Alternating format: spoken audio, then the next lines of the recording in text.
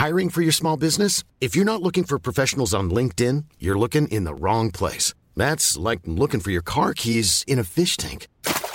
LinkedIn helps you hire professionals you can't find anywhere else, even those who aren't actively searching for a new job but might be open to the perfect role. In a given month, over 70% of LinkedIn users don't even visit other leading job sites. So start looking in the right place. With LinkedIn, you can hire professionals like a professional. Post your free job on linkedin.com/people today.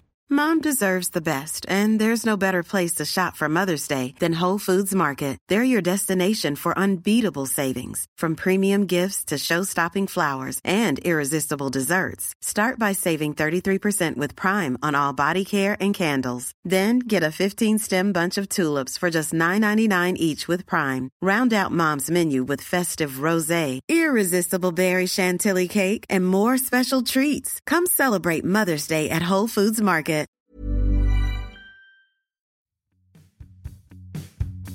You're listening to Achtung Millwall, broadcasting from the beautiful South Bermondsey. Accept no substitute.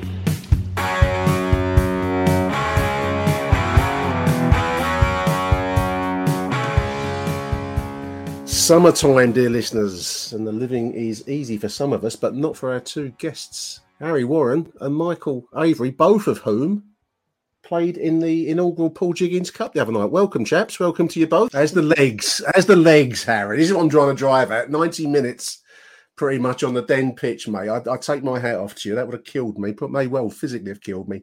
How are you? Yeah, I think I got about 65 minutes, and it didn't hurt on the night. It fucking hurt yesterday, and it hurts today. I'm not gonna lie. Maybe I'm not as fit as I thought I was.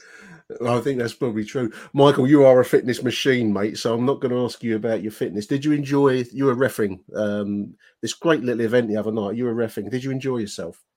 Yeah, it was great fun. In all seriousness, but I messaged it to some of the players who took part and Phil Clark, who did superb organising the event. But it was just really good fun, really good laugh. And thank you as well to Millwall Football Club for letting us have the pitch and plan on it, because I know the pitch has got some criticism over the years, but it was like a snooker table. And for the first time this season, regardless of the levels I've reffed and been involved with and run the lines, 6 miles I ran in that right. 90-minute game. 6 miles. So my legs been a bit tired, but no, in all, any pain quickly goes when you remember the game. You know, I'm still buzzing about it now, and it was a couple of days ago. So it's all we've been talking about. Absolutely. I mean, just to explain to listeners, this was a fans game organised by Phil Clark. So hats off to Phil for organising this. There was a game played between two sets of fans via the House of Fun website mostly.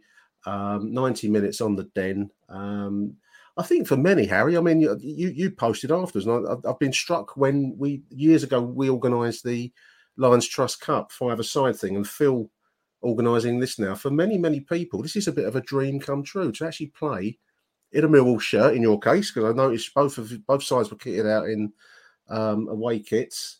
But to play in a Millwall shirt on the pitch of the Den is quite something, mate. I mean, you seem quite proud and lifted by the event.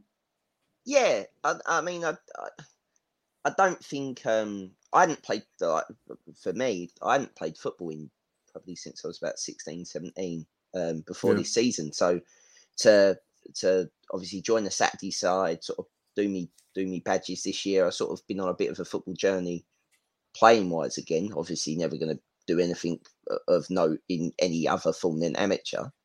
So this will be the highest moment of me ever playing. Do you know what I mean? I'm never going to play on the surface like that again. Never going to have a dressing room like that again. So it was like, it was a dream come true. There's no other word. To wear the number 9 was nice. It just so happened that I picked it up out the bag. I definitely weren't looking for it. First time a number 9's been at left back, I tell you. But it was. I mean, everything about it, like the organisation from Phil and the other people. I mean, I know the club helped out with it as well. Phil's be the first person to say, but like just even like getting there, the way it was laid out, you got to go out on the pitch before the game, before you went and got changed, sort of thing, and have your photos, and you walk round, and you know it was our stadium because you feel like it's yours. We've all been there. We all know what it's like, and a bit of it stays with you even when you're not there, kind of thing. And you got to walk around it. I got to look up. There was a pigeon that flew to Birdshit Corner, Nick, and I thought, it is Birdshit Corner for a reason.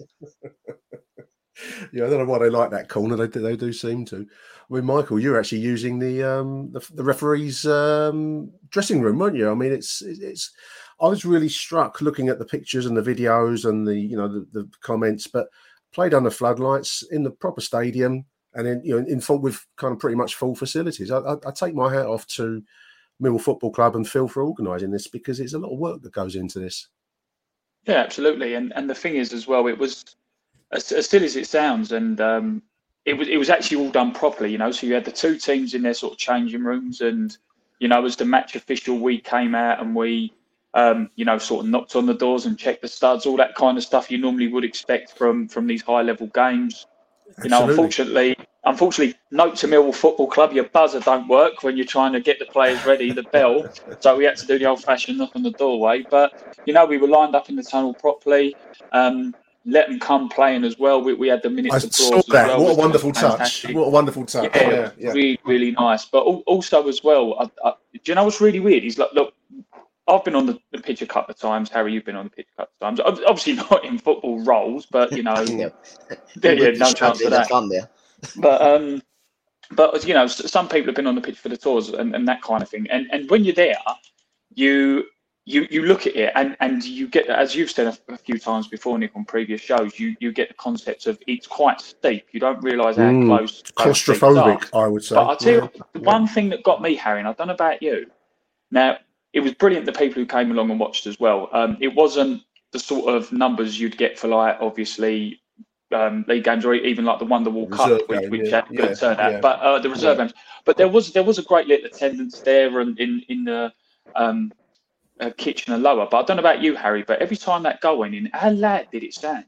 Considering in the grand scheme of things, there wasn't the thousands upon thousands upon thousands. It sounded really loud, and the atmosphere was amazing. And you think if that's just the noise levels you can generate from just a few, I don't know how many people was there. I was obviously too sort of involved in the game itself. But if that's the noise levels you're getting from quite a small number, that's why when people say when there's 20,000 here, it sounds like there's 70,000. But it was just a fantastic atmosphere, great day. And I'll tell you what, to take the rats off as well, being you have the best seat in the house when you're a referee, because you're not obviously involved in the game, but you can watch everything that goes on. There's some lovely football played, really, really nice football played by some of the players out there.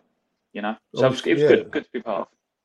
Fair play to both sides. I've got an image of Phil produced a team sheet, again done in the kind of font and style of the matchday programme, which I think is just a really nice touch. There seem to be loads of nice touches, even down to having the kits, Harry. I mean, that was like a proper away kit that you were wearing there, and the other side had the red and white kind of husky mountain kind of image on the shirts. Yeah.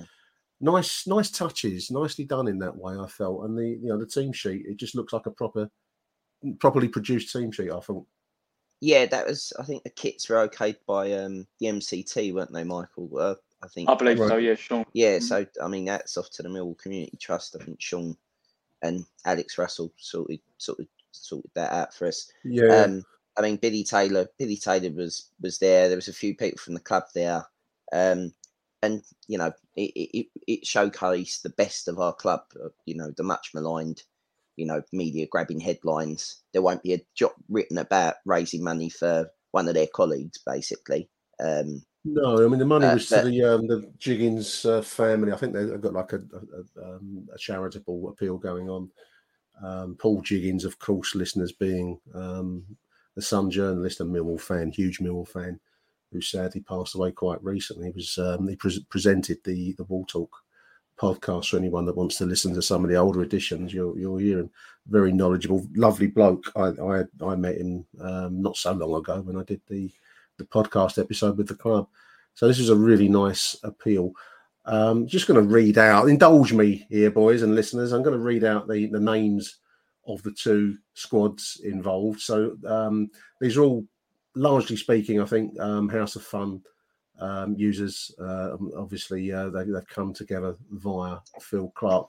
So we've got two teams organised, two squads, one known as Jiggo United, managed by Mickey Perkins, Mickey Two Horses. I know Mickey. The names on that side: Michael Bloomfield, Jack Callahan, Pete Chandler, Jack and Phil Clark, Les Davis, Harry Foster, Paul Glassborough, Simon Griffiths, Danny Kempster, Paul Kennedy, Neil Locke, Neil Richardson, I know as well, Omer from That Mill podcast, Omer Ronayne, Alex Russell, he's on the he's the ladies team, isn't he? Assistant manager. Yeah. Absolutely, Alex. Shout out to Mickey Simpson of well done, Mickey, if you're listening, for putting yourself through that athletic test. I'll take my hat off to you, mate. Del Smith, Tony Thomas, TT, our very own Harry Warren, and Richard York, who I know well. Richard, big shout out to Richard. On the opposition, boys, we have London Wall, managed by Firewall. I've met Firewall. I know Firewall. Assistant manager Alex Grace. I think he's on the communications team, Alex, isn't he? And he writes for the South London and Southwark News, that kind of. There we go, Alex. Big shout out to Alex. Then we've got Jack and Nick Bone. I know Nick. I know both their dads, Don. Chris Chapman, Bob Colclough, Nick Desange. I'm going to give it the French spin. Apologies, Nick, if you pronounce it in an English style, but I'm going to give you a continental twist, mate. Desange. Harry Dolby, almost certainly a member of the Dolby family. Dean Greensmith, Peter Huckstep, George and Mark Livet. Our own Ryan Loftus, Caleb Morley, Pete Noden, Chris Purcell, Steve Redmond, Tom Rudland, Chicken George, there's a great name from the past, Chicken George, Steve Songhurst, David Turner, who I know, and Joe Sarafa, and match official, our very own Michael Avery.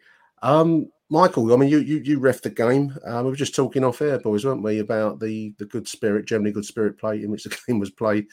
I'm constantly amazed at the 1,000,001 decisions that go through your head as a referee, particularly in tight situations. I'll take my hat off to you, mate, because you're on the pitch for the full 90, aren't you? Whereas some of the players, I'm going to guess, were rolling in and out of game as it went along.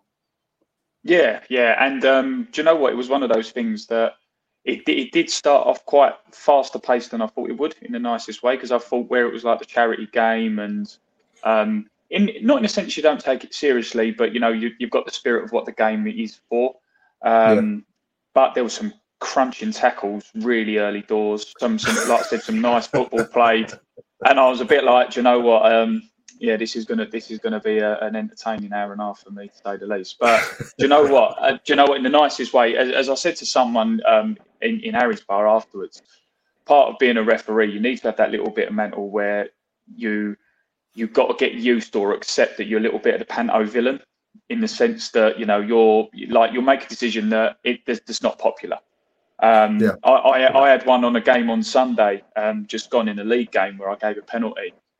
And as I said to someone the other day when I was there, you had one team who was absolutely adamant it was a penalty, 100%. Guy's got to get sent off red card.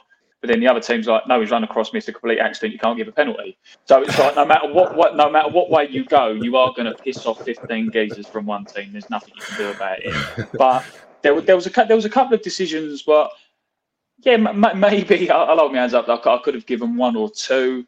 But again, it was the charity game, so you don't want to be too much of a job's worth, if you will, and try and let the game flow as best you can. But also as well, there were times where I did sort of speak to the players as well, where I might have said to someone, got to be careful with that one, or like me and Harry said off there, we had a bit of a joke about it. Like Harry's arm went up and sort of he gave someone a little bit of a cuddle, didn't you, Harry, when he was running away from you? Did he? You're not.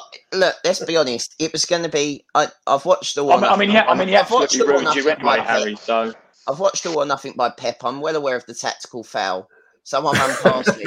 It was going to create an overlap, and the arm come out, and Michael didn't fucking blow. He let him carry on and gave the advantage. He read your mind.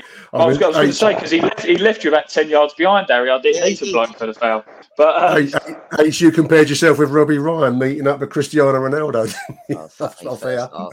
First half, I had I come on at left back. I don't play left back, and fucking they had this kid, and he was absolute lying. He was just absolutely. And Phil and Jack Clark were playing a centre back partnership, which must have been lovely for him, like father son to play centre back. Yeah. Phil done it. Phil plays at quite a high vet standard that I've been reliably informed, and not by himself, so he might. So Phil done his hamstring. So we had sort of like we changed in the first 20 minutes. Jigo United, who I was playing for, we changed 2 out the back 4. We're still trying to get used to it. It's like everyone's trying to play our line. I'm like, I can't do this. This ain't going to work. But in all seriousness, going back to your point, Nick, you blow the whistle. There's some decisions where you do get people sort of question it, if you will. But there was nothing bad or anything. It was played in the right spirit of what the game was and what the occasion was. And when you play football, if it's friendly, even in training, you know, you're going to get decisions that you question or you don't agree with. But the good thing was like I said, it was an absolute joy to ref. Really was. They were all of them. Anyone who's listening now who's a part of it, they was absolutely top lads, every single one of them. And if there is going to be another one of these in the future, I do strongly recommend to anyone who's listening who weren't involved to maybe get involved and see if they can, because it was a great day, really, really good day. Well done, Phil, for organising. Well done, Millwall, Billy, Veronica, all those behind the scenes, Sean Daly. Excellent work, everyone, got to say. Second that, yeah.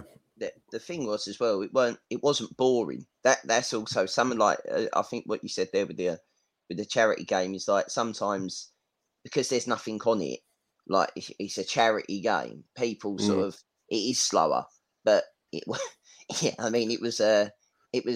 a game of high drama at the Den. I mean, it was literally as much. It fitted Millwall Football Club, really, didn't it? It was it literally couldn't have ended or couldn't have gone the way that it did. I mean, it was unbelievable. But even after the game as well. But even just before we close off on this, Nick. But even after the game as well, we all went back in Harry's bar and everyone's sort of having a drink together, having a chat together. They're 2 different sides, match officials, supporters, everyone's there. And it was nice for the fan base to come together because, you know, like, as I said, you've got people from House of Fun, you've got people from the Lionesses, you've got Actor Millwall, that Millwall podcast, and, you know, like we've all come together for a common reason, and that's what it's all about. That is Millwall. I mean, you've both summed it up very nicely. I take my hat off to everyone involved in it. So well done, Phil. Well done, Millwall. Well done, all the boys whose names I've just read out. I just wanted to make sure everyone got a mention out of what was a really nice event in memory of one of the great Mill fans of recent years, Paul Jiggins. So well done, everybody. I'm going to take a little short break and then we're going to come back and I'm going to dwell on some of the news such as there's been of the summertime. So we'll be right back. This is Paige, the co-host of Giggly Squad, and I want to tell you about a company that I've been loving, Olive & June. Olive & June gives you everything that you need for a salon-quality manicure in one box. And if you break it down, it really comes out to $2 a manicure, which is absolutely insane. It's also so easy to get salon-worthy nails at home with Olive & June. The difference between how your nails used to look when you did them yourself and now with the Mani system is a complete game changer. The best thing about Olive & June, too, is it's a quick dry. Dries in about 1 minute, lasts for 5 days, and full coverage in up to 1 to 2 coats. Visit oliveandjune.com/perfectmani20 for 20% off your first system. That's oliveandjune.com/perfectmani20 for 20% off your first system. Hiring for your small business? If you're not looking for professionals on LinkedIn, you're looking in the wrong place. That's like looking for your car keys in a fish tank.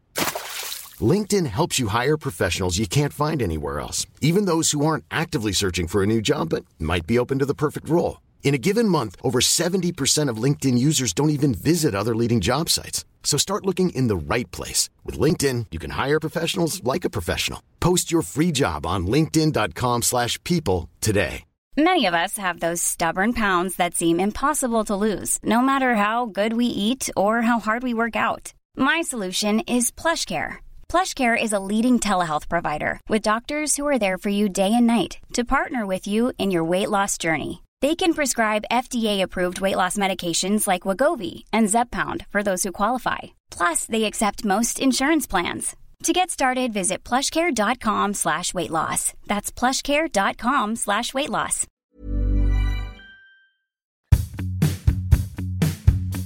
You're listening to Achtung Millwall, broadcasting from the beautiful South Bermondsey. Accept no substitute.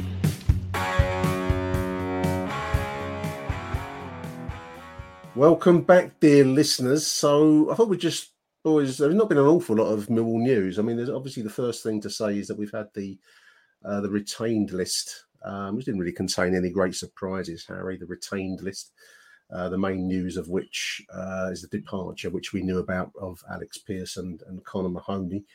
I think we should both wish them well. I mean, Alex, I would imagine, is going to be at the end of his career, possibly coaching. He seems to have aspirations in that direction. And Mahoney, I think, will find a club. He's too good a player to let the career get away from him, Harry. Do you agree? Or I know he's not done it for us, but he will find work somewhere else, won't he? Yeah, I think Alex Pearce might go and play somewhere else. I don't necessarily think he's ready to stop. And Conor Mahoney, as Aaron alluded to on a previous podcast, I think the free market is where the value is this season. Everyone will be in vogue of the Luton model, especially in the Championship, of sign the free agents and sort of a Moneyball type system. Yeah, I agree. I can see Conor Mahoney maybe at a Portsmouth, someone like that, sort of a club that needs to get out of League One, sort of one of the bigger teams now. Sunderland ain't in League One. Portsmouth have got to eventually get out of that league. So I could see him maybe going down the road there, someone like that. Would you say League One though? Would you say League One? I was thinking League One, but quality wise, would he not go somewhere like a Hull, or he was a bottom? You mentioned Luton, Harry. I was going to say Luton. I mean, I would have thought he would fit in somewhere, you know. Yeah, I think he would, but then I suppose from a club's point of view, you know, Millwall, not the most fashionable club in the world. Look at his appearances over his contract. He's probably got maybe 30 appearances over 3 years, maybe. Been injured, not really done it. Scored 2 goals, both against Luton. Very, very inconsistent. I mean, you got that. It's sad, but there might be better value out there than a 30-game in 3-year winger that, on his day, can be unplayable, but his day is once a season, and it literally both times for us it was against Luton. He might go to La Liga, you know, because he scored against Real Sociedad, which, according to some people, is what he's going to be remembered for, that goal in the pre-season. He'll be remembered for the goal against Luton. Let's just read through the remaining first team players in contracts. None of these will be surprises, listeners, but we've got Bartosz Białkowski, Jules Long, Danny Mack, Murray Wallace, player of the season, Sean Hutchinson, who I think I was reading is having a contract extension, if not already signed, certainly in negotiation. Jake Cooper, Scott Malone, George Saville, Ryan Leonard, Billy Mitch, George Evans, Tom Bradshaw, Mason Bennett, and Tyler Bury. So they are here. That's the core of our team next season. The loans that have expired, boys, I mean, we've mentioned these many, many times over the course of our shows, but so again, no surprises here. But going back to Arsenal is Dan Ballard. I think we're going to miss Dan Ballard, chaps. Looks like he's on the move. Apparently, there's been 5 bids for him, according to press reports that I read this morning. Have there? Doesn't surprise me at all, Harry. Going back to Stoke is Benik Afobe. We'll see on that front what becomes of that. Oliver Burke, Shea Ojo, and Luke Freeman. All of those are open questions. I suppose apart from Dan Ballard, who I think we won't see at all. We may see Benik Afobe if a deal can be done. We may see Oliver Burke, Harry, because he's a Gary Rowett kind of player, isn't he, Ollie Burke? And we may see him back again. I think he is. I think both of those 2 players that you just mentioned, the biggest stumbling block, as usual, will be wages. Money, Yeah. I don't think it's necessarily a transfers for the players. I think it will be wages. That's what I think. I also think that if they are going to come, they're going to come late, because I think Aaron is right. The way that no one's really done any business. I know we've still got the Champions League and we've got the Europa Conference League tonight. But other than that, the playoffs. But other than that, the season's done. and no one seems to have made, other than releasing their released and retained list, then no one's done any business. So I think everyone's got the same idea of leave it late and see what best and go see what's around. Yeah, I agree.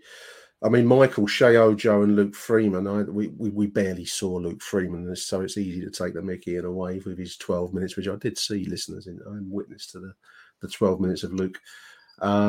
Shea I think Ojo, there's lads with more minutes on the Millwall pitch than Luke played Freeman. the other night. Yeah. Has he Shea ever played at home? Ojo, I don't know. I don't think Shea... Whether he's the question really is whether he's a Gary Rowett type of player, and I don't know that there's an answer to that question. I thought he was okay. I didn't think he was a life-changing player for me, Michael. I mean, we will see. We have no insight into any of these players, do we? No, I think with Shea Ojo, in the nicest way, it's like we've said a few times with him. He's always being loaned out from Liverpool, so to a degree, he's probably looking for a permanent deal somewhere. Hence all the constant loans. And I think with us, without trying to be disrespectful, he was very much a bit like a plaster over a leaking pipe. He was a bit of a short-term fix and could do a little bit of a job until we had a long-term goal of what we actually wanted to do with the position, formation and everything like that. He was very inconsistent, in my opinion. When he was good, he did actually look quite decent, but he didn't necessarily have that long of a run in the team. We say about Ollie Burke, and I know when he first signed, I think he got injured early as well, didn't he? And that became a little bit of a joke, similar to the Freeman thing. But as soon as he was fit again, he was definitely back in contention, either starting or coming off the bench for Millwall. So if we can agree those wages, he's definitely one who I think that Rowett would keep. The one that does bother me slightly is the Afobe, because he's someone I would have, and I know a lot of the Millwall fans have said on his day that we'd have him, but from some of the articles you see, I know that there was one recently, I'm not going to name the publication, it was a little bit clickbait. You sort of clicked it and it was like, well, if Millwall put in a bid, I'll stay, but if they don't, I'll go. And that's not necessarily the sort of comment you want to hear from someone who you think would have their heart set on joining you. Nothing against Benik Afobe, because he put in a shift when he was here, but if he did want to stay, that article would have been a bit more, well, I'm going to do everything I can to make sure this deal goes through, rather than I'll see if Millwall pay for me or not. I mean, I think in a nutshell, it's that tension between us as fans wanting players to wear their heart on their sleeve and commit everything for Millwall Football Club and, love us if you want. Whereas for many players, most of these players, these are just jobs. And like you and I might, say I can get better money working for, such and such a firm somewhere else, you'll go there. But if this place wants to keep me on and that no other offers, I'll stay here. It sounds a little bit hard to hear in the football context, but it's the same working attitude that we all bring to the working week, isn't it? So we mustn't get too precious over this kind of stuff, I think. No, I agree, but I also think that you've got to realise that football players have a short career. Benik Afobe is, what is he? He's definitely over 30 now. He's toward the end of it, yeah. Yeah. So, is it worth Benik Afobe moving his, I don't know where his family's based, moving his family from Stoke, presumably, or he signed there on a long-term deal or a longish deal for a football player, uprooting his family, moving his family to London to go on to less money where things cost more. It's not really a great financial end of your career decision. That would be my one caveat of that. And at the end of the day, that's the same for most players, which is why people like Aaron, people like me, people like Ryan have said that our model's wrong and we should be looking at young players that want to use this as a stepping stone. And people don't like that because they think that means that they're disrespecting the club. No, because when you get young players in, the idea is they think, as long as their attitude is, I'm using Millwall to better myself and better my career prospects, and they're mutually beneficial outcomes, i.e. Millwall get the best out of them, they get the best out of Millwall, Millwall sell them for a price, we invest again, a Brentford model. Brentford, I was just going to say that club, yeah. That's what you have to do when you're a smaller club, especially in London. And we seemingly, with if we went to sign Afobe and if we went to, with Ojo, I compare Ojo and what I'd assume Ojo's wages would be to another inconsistent wide man, but one who is ours and has been watched by Premier League clubs this season, as we are led to believe, would be Tyler Bury. And I'd much rather Tyler Bury have a 3 or 4 grand wage increase and maybe have some kind of long-term stability with an option in his contract of a minimum release fee or something like that, where we know that we've got him for at least this amount of money, would be what I'd do with the money that you possibly spend on Ojo. But again, I'm not in charge of that, and I've not got any insight, obviously, listeners. But it's just about Millwall have to make their money work harder than others people's because you have less. You know, we've all got to save money at the moment, cost of living crisis and all that. And absolutely. I think Millwall have got to live in a constant cost of living crisis, which is the Championship. Since 1885, mate, we've been in that. The only good thing is that we know one club that's come down are in absolute financial free fall. Yeah. I mean, Burnley Football Club. Burnley, are Derby County Mark II. They look like next season's basket case, don't they? Already from the stories, we'll see how they perform in the Championship next season, along with Norwich and Watford from the Premier. Who are Sky Sports going to wank over next season? There might not be any Forest. There's going to be no Leeds. There's no Everton. Who are going to be? Sunderland. They're going to get off on Sunderland. Yep. Strange story. Well, strange, wrong choice of word, listeners. But just going through the list of the retained list, and there's an article on London News Online. Millwall confirmed that we've offered a contract to Jed. I don't know if I want to pin my hopes on him signing that. We live in hope, but we must be realists, listeners. And a strange one as well, boys. Michael Kieftenbelt, we've offered a contract to. I mean, Kieftenbelt. I mean, I don't mind him, Michael, but he's not. He's Mr. Reliability in one sense. I suppose that's the hook, isn't it? That's it's a unique selling point, but that's his selling point. The fact that he's a kind of a reliable midfielder. Would you be offering him a contract? Interestingly, and without trying to make Harry go all red and smoke go out of his ears, I would if we played a different style of midfield. Kieftenbeld's very much that type of player who's like an anchor and would just give balls to the more flair players to do things with. Yeah. So if you was to change your style a bit slightly, where you actually introduced a bit more wide play and a bit more attacking midfielders rather than just having sort of free sit on the box with edge of the box with wing backs, then yeah, absolutely I would. But while you've got a Billy Mitchell there who does a similar job and is younger, and Leonard who does a similar job when he's fit, and Saville who you had signed as an attacking midfielder and you're asking him to sit deep as well, I don't mind Kieftenbeld. I know there's some people who don't like him or would see him. I don't mind him. But yeah, I'm like that. He's a little bit like tepid tea, isn't he? Like you'll drink it if it's there, but you could quite easily make another one. You know, it's probably the best analogy I can have for him because he doesn't pull up any trees, but he's not going to let you down. Tepid tea for you, H. It's not actually a knock at Kieftenbeld. He's not the one that I'd get rid of, but he's the first one who's out of contract, so therefore, I'd let him go. I mean, just going back, this is a Millwall midfield that had 8 centre midfielders that is now down to 5. If he stays, it will still be at 5. When I look across, then we possibly might only have one fit right back again because I can't see Marlon Romeo staying.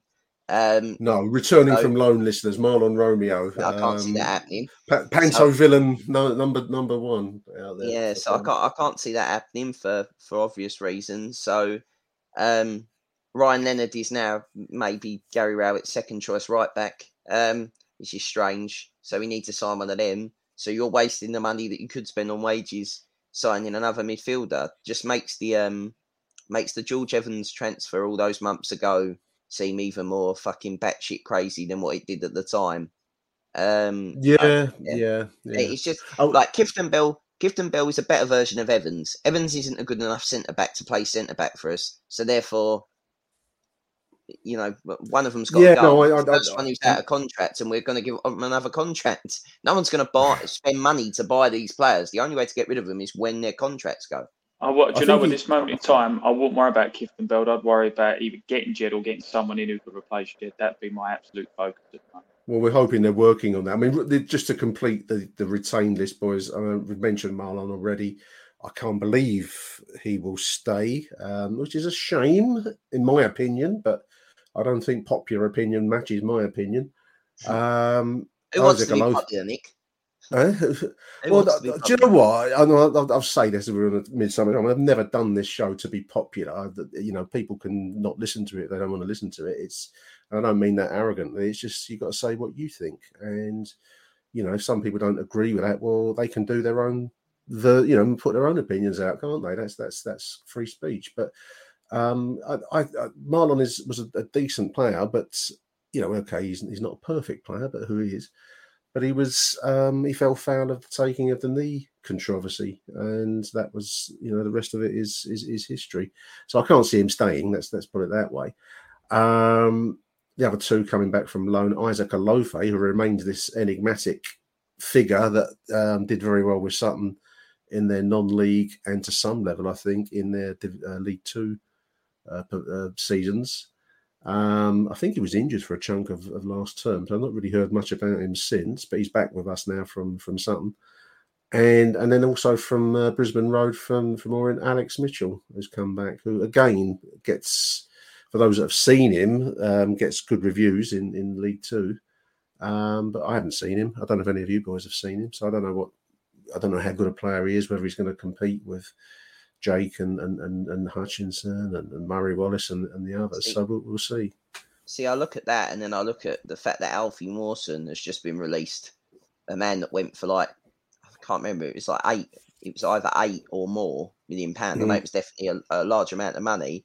A ball playing centre back with, who's been promoted to the Premier League. And I look at him and I think, well, that's the kind of player we should be going to replace Ballard with. That's the ball playing centre back. And every other Championship team that want a ball playing centre back will be thinking the same. The problem is again, you've got to cut your cloth accordingly. And Gary Rowett seems quite sentimental about, letting people go that he's worked with before. I think he's quite happy to let Millwall people go. I don't think he's very happy to let... Well, I think that's driving the Keithton Bell decision, Harry, isn't it? Because he's worked with Keithton Bell at Birmingham, and he seems to like him, and that's... Well, there's that link to the Derby County boy. I can't remember his name. It's on my Twitter, but I can't remember. Yeah. We're linked to someone from this Peter O'Rourke or whatever, saying we're linked to a Derby County defender, and I just answered flippantly, of course we are, because that's where we go and sign players in some kind of Championship manager feeder club type deal.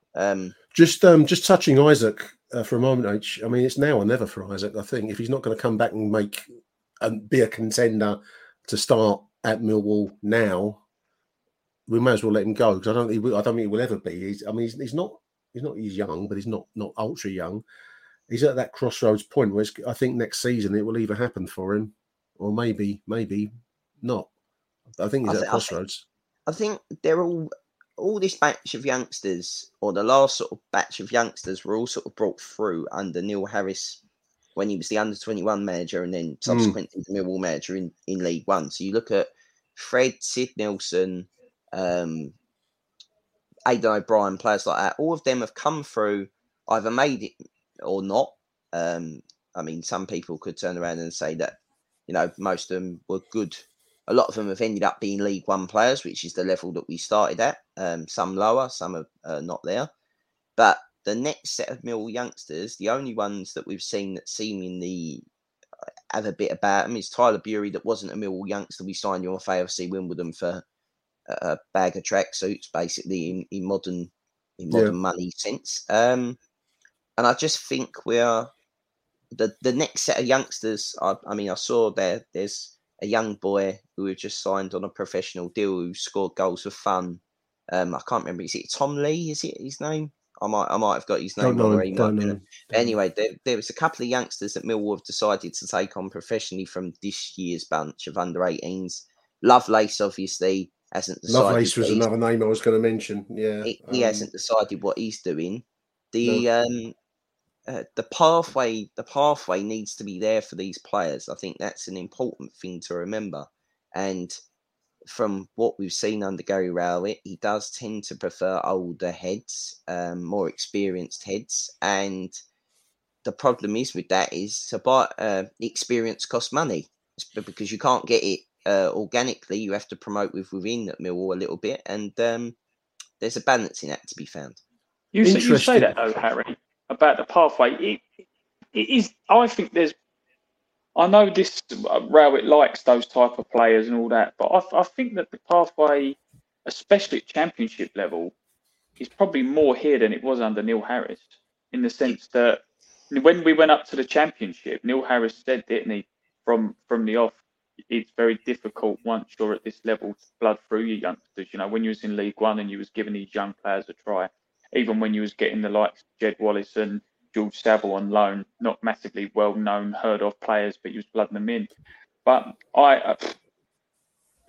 Mitchell's flourished this season. Arguably could have been in contention for, sort of young player of the year, which McNamara won. McNamara comes second in the player of the year overall. You just touched on Tyler Bury. Yes, he may not be one of our youth players, but he's someone who we got and he's young and he's being given a crack of the whip. So, yeah, the pathway may not be as wide and vast as we would like, where we're getting all these players in, but it's certainly, I'd say it's certainly more visual than it was under Jackett and to a degree Harris in the Championship. Definitely Jackett. I think Jackett was pretty much of the opinion that he could close down the youth system. Pretty much. I mean, Connor Wilkinson, I know obviously that's just the famous sort of, I'm going on to bigger and better things, and ends up at League Two Bolton at the time or whatever. But I get your point with Billy Mitch, and I get your point with Danny Mack. I think Danny Mack was more out of necessity, because I don't think I'll be honest, I don't think you would have given him a game if we hadn't. Well, that was the loss of Marlon, Harry, wasn't it? That's my opinion. I mean, I can't prove that or disprove that. It was what it was. The Bury thing, when I say about Bury, is that that you've got to be careful when you bring in. All right, Oliver Burke, scored a couple of goals and whatever, but Ojo, I think fucking Bury's as good as Ojo, because Ojo, they're both as inconsistent as each other. I mean, the QPR game, Bury was unbelievable. You'd have said he played 100 games in a champ. All right, he's had other games where he's not looked at it, but that is what a young player is. Now, I know which one's going to cost less money. I know which one I want. So, there's those kind of decisions to be made, and I do think that affects not just the first team. I think that affects the teams underneath, the under-23s, the under-21s, the 18s, whatever. I think you can't underestimate seeing players that you may have played with at younger age groups or whatever that come through and do it. So, yeah, I take your point. I think we've got to be realistic and think that, we've got to be so good to make what we've got work. You're going to lose Jed Wallace, as you said, Mike, and to replace Jed Wallace, you probably need 2, if not 3 players, and none of them are going to be Jed's quality, because the ones that are Jed's quality are going to cost money that we ain't necessarily got, and you're going to have to take, even if you bought 3 players, I think they say 25% of transfers work, so we'd have to buy 4 players to hopefully get one that might be good as Jed. So. They're just going back to the article and just reading a list of, I think these are all under 23s, and I don't know any of these names apart from one vaguely, listeners. These all have contract options triggered, so it's just interesting that these are seen as being retainable, shall we say. Jordan Gilmore, don't know him. Ryan Sandford is a goalkeeper, I believe, and I don't know if he's played for the first team. He's certainly been on the bench, I believe. Definitely bench, yeah. Joe Wright, Arthur Penny, Nana Boateng. I think, didn't he? Nana, was he not on the bench during the injury period that we had? Yeah. Tyrese Briscoe the same. Alfie Allen, Abdul Malik, who I think was the boy that was highly rated, coming from the youth ranks. Bessart Topolaj, who I think was on the bench at one point. Isaac Alofe we've mentioned and has had this contract option trigger this season. and finally Sebastian Drozd. I mean, most of those don't know the names. I'm not going to presume to comment on them, chaps, but it's interesting that these young players are seen as part of the scene for next season at least. So perhaps there's a chance for some continuation of the pathway. Let's leave it that way. The thing with it is that Millwall can choose to do this reset one or two ways. They can either choose to accept that we've lost Jed, possibly, but I think definitely. So we've lost Jed, and say we don't get a Phobie either, and we've lost Ballard. Now, we're not going to, with losing those three players, let's be realistic. It's immensely difficult for us to get to the playoffs anyway with those three players, let alone without them. It is nigh on impossible. I don't think the league's particularly good in terms of the teams that have come down. There's probably one more spot available in that top six than I thought there would be with Burnley's financial problems on Leeds or Everton not coming down. But we have been significantly weakened by losing our best player. So for me, you either double down and you go and spend, and you have to spend well, or you promote within and you see where it takes you, and you have a season of patience from the fans to understand what they're trying to do. And the key word there is patience, and Millwall fans tend to suffer with that bit a little bit. Also, I think that's a big old drop in it from Championship to League One if it don't go right.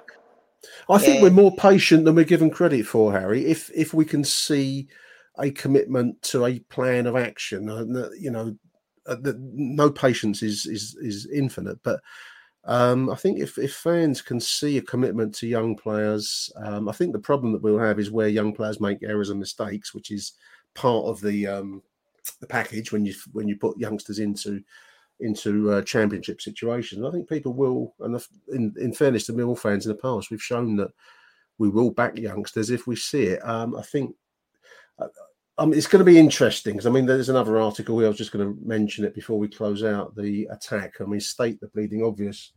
Whoever wrote this is Richard Corley. Richard Corley, state the obvious, Richard. I'm going to state it with you that the attacking department is the key area for Millwall's transfer focus this summer.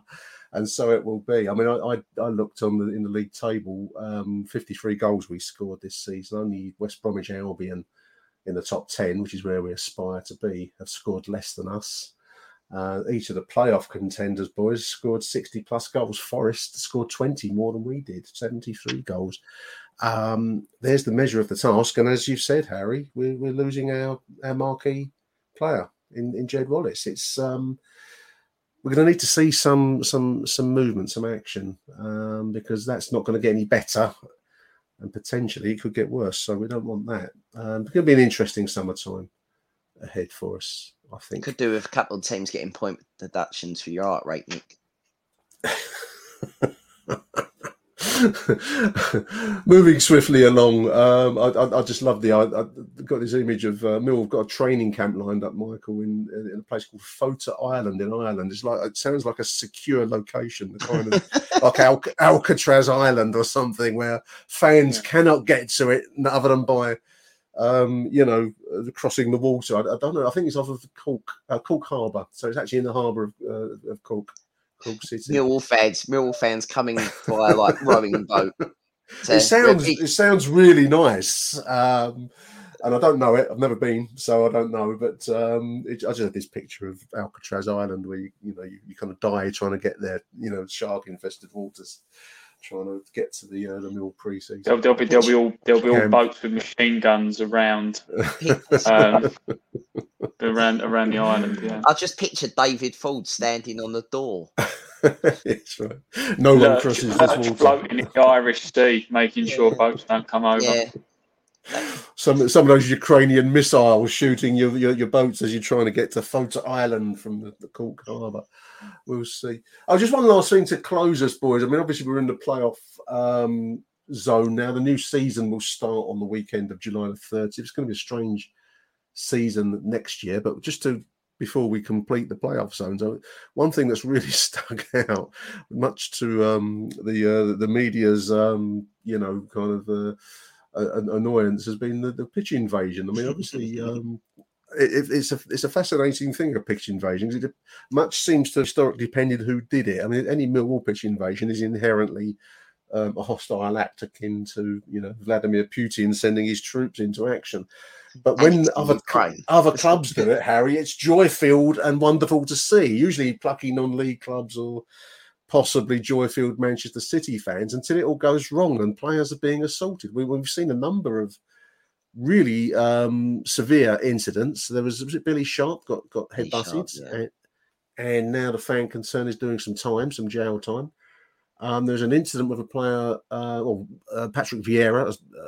I'm not going to call it assault. The Everton fan, wasn't it? I won't call it assault because he's kicked the boy up the arse when he's in his face with a phone. So I can get that's provocation. And there was another one, wasn't there, where a player there's now been McBurney stamped on someone, allegedly. And then obviously the Villa keeper apparently got assaulted. So whatever. I haven't really followed that one, but the Gerrard spoke at the press conference about the keeper being assaulted. I mean, this is players being assaulted. I'm not going to get on my moral high horse here, listeners, because at Millwall we are very familiar with pitch invasion.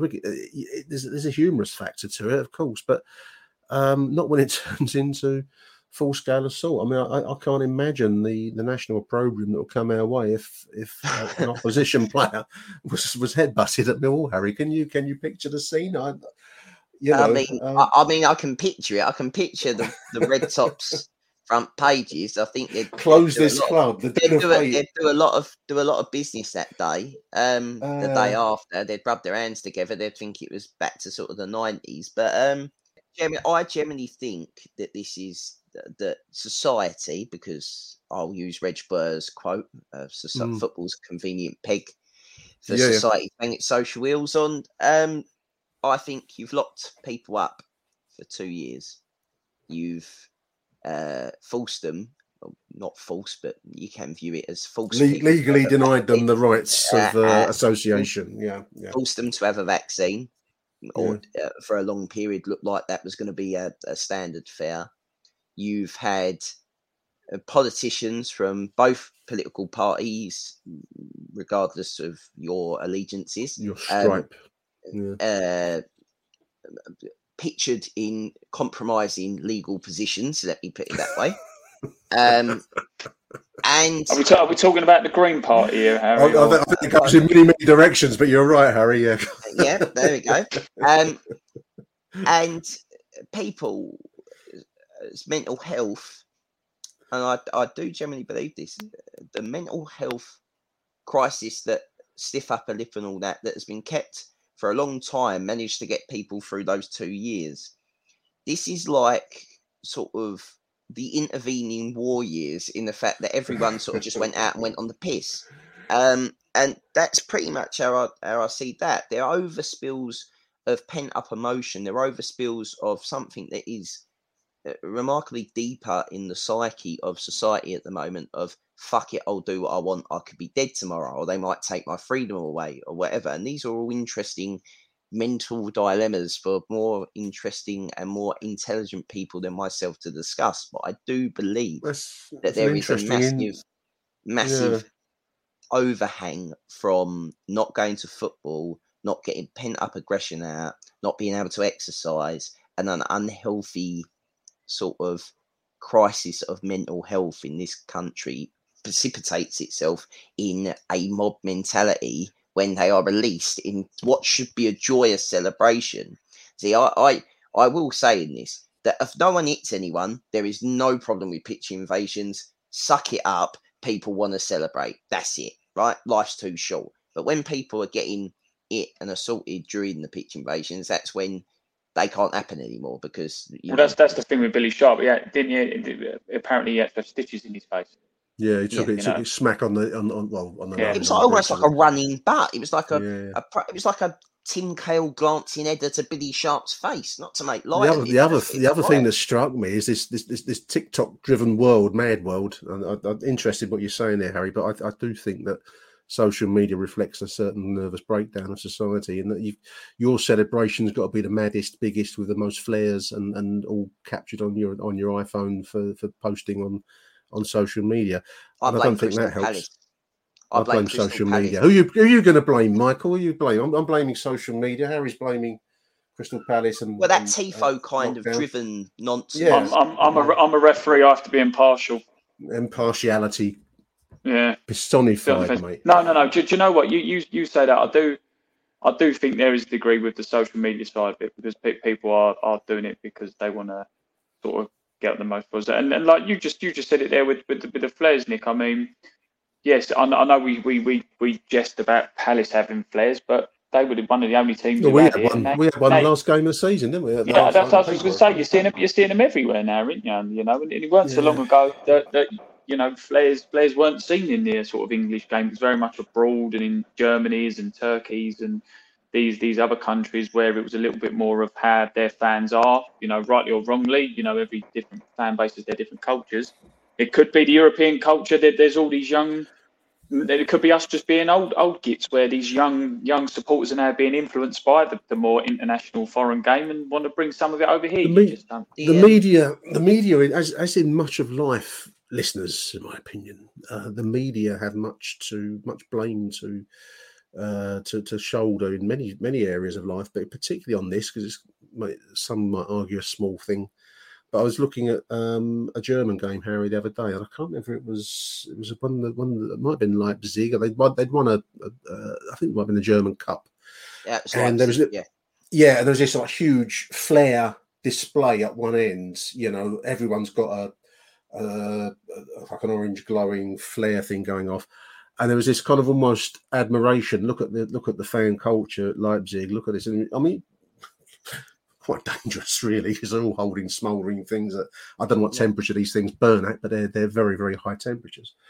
And you can say nanny state, you shouldn't ban people from doing what they want to do. But equally, if you're going to show that as a point of admiration, you can't. They do then condemn people.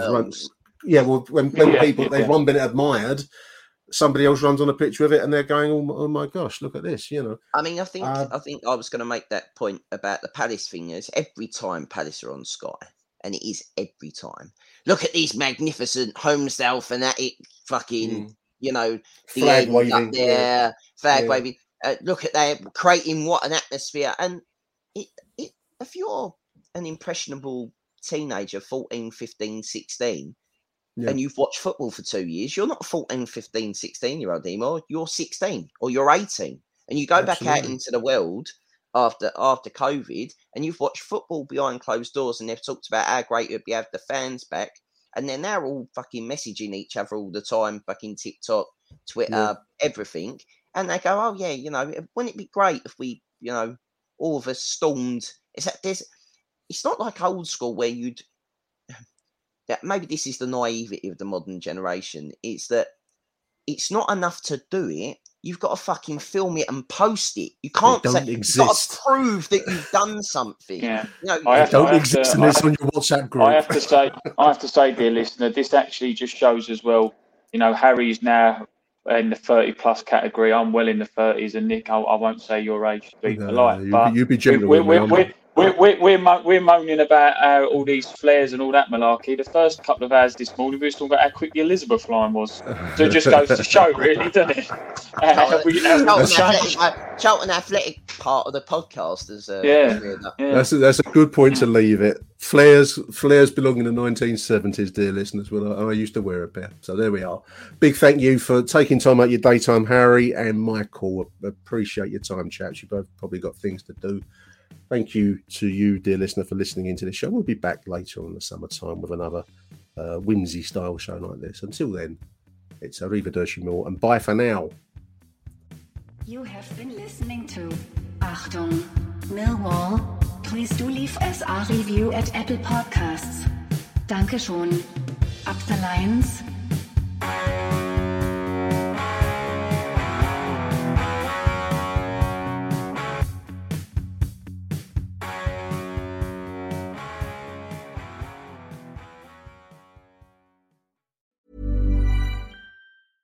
A lot can happen in the next 3 years. Like a chatbot may be your new best friend. But what won't change? Needing health insurance. United Healthcare Tri-Term Medical Plans are available for these changing times. Underwritten by Golden Rule Insurance Company, they offer budget-friendly, flexible coverage for people who are in between jobs or missed open enrollment. The plans last nearly 3 years in some states, with access to a nationwide network of doctors and hospitals. So for whatever tomorrow brings, United Healthcare Tri-Term Medical Plans may be for you. Learn more at uh1.com. Planning for your next trip? Elevate your travel style with Quince. Quince has all the jet-setting essentials you'll want for your next getaway, like European linen, premium luggage options, buttery soft Italian leather bags, and so much more. And is all priced at 50 to 80% less than similar brands.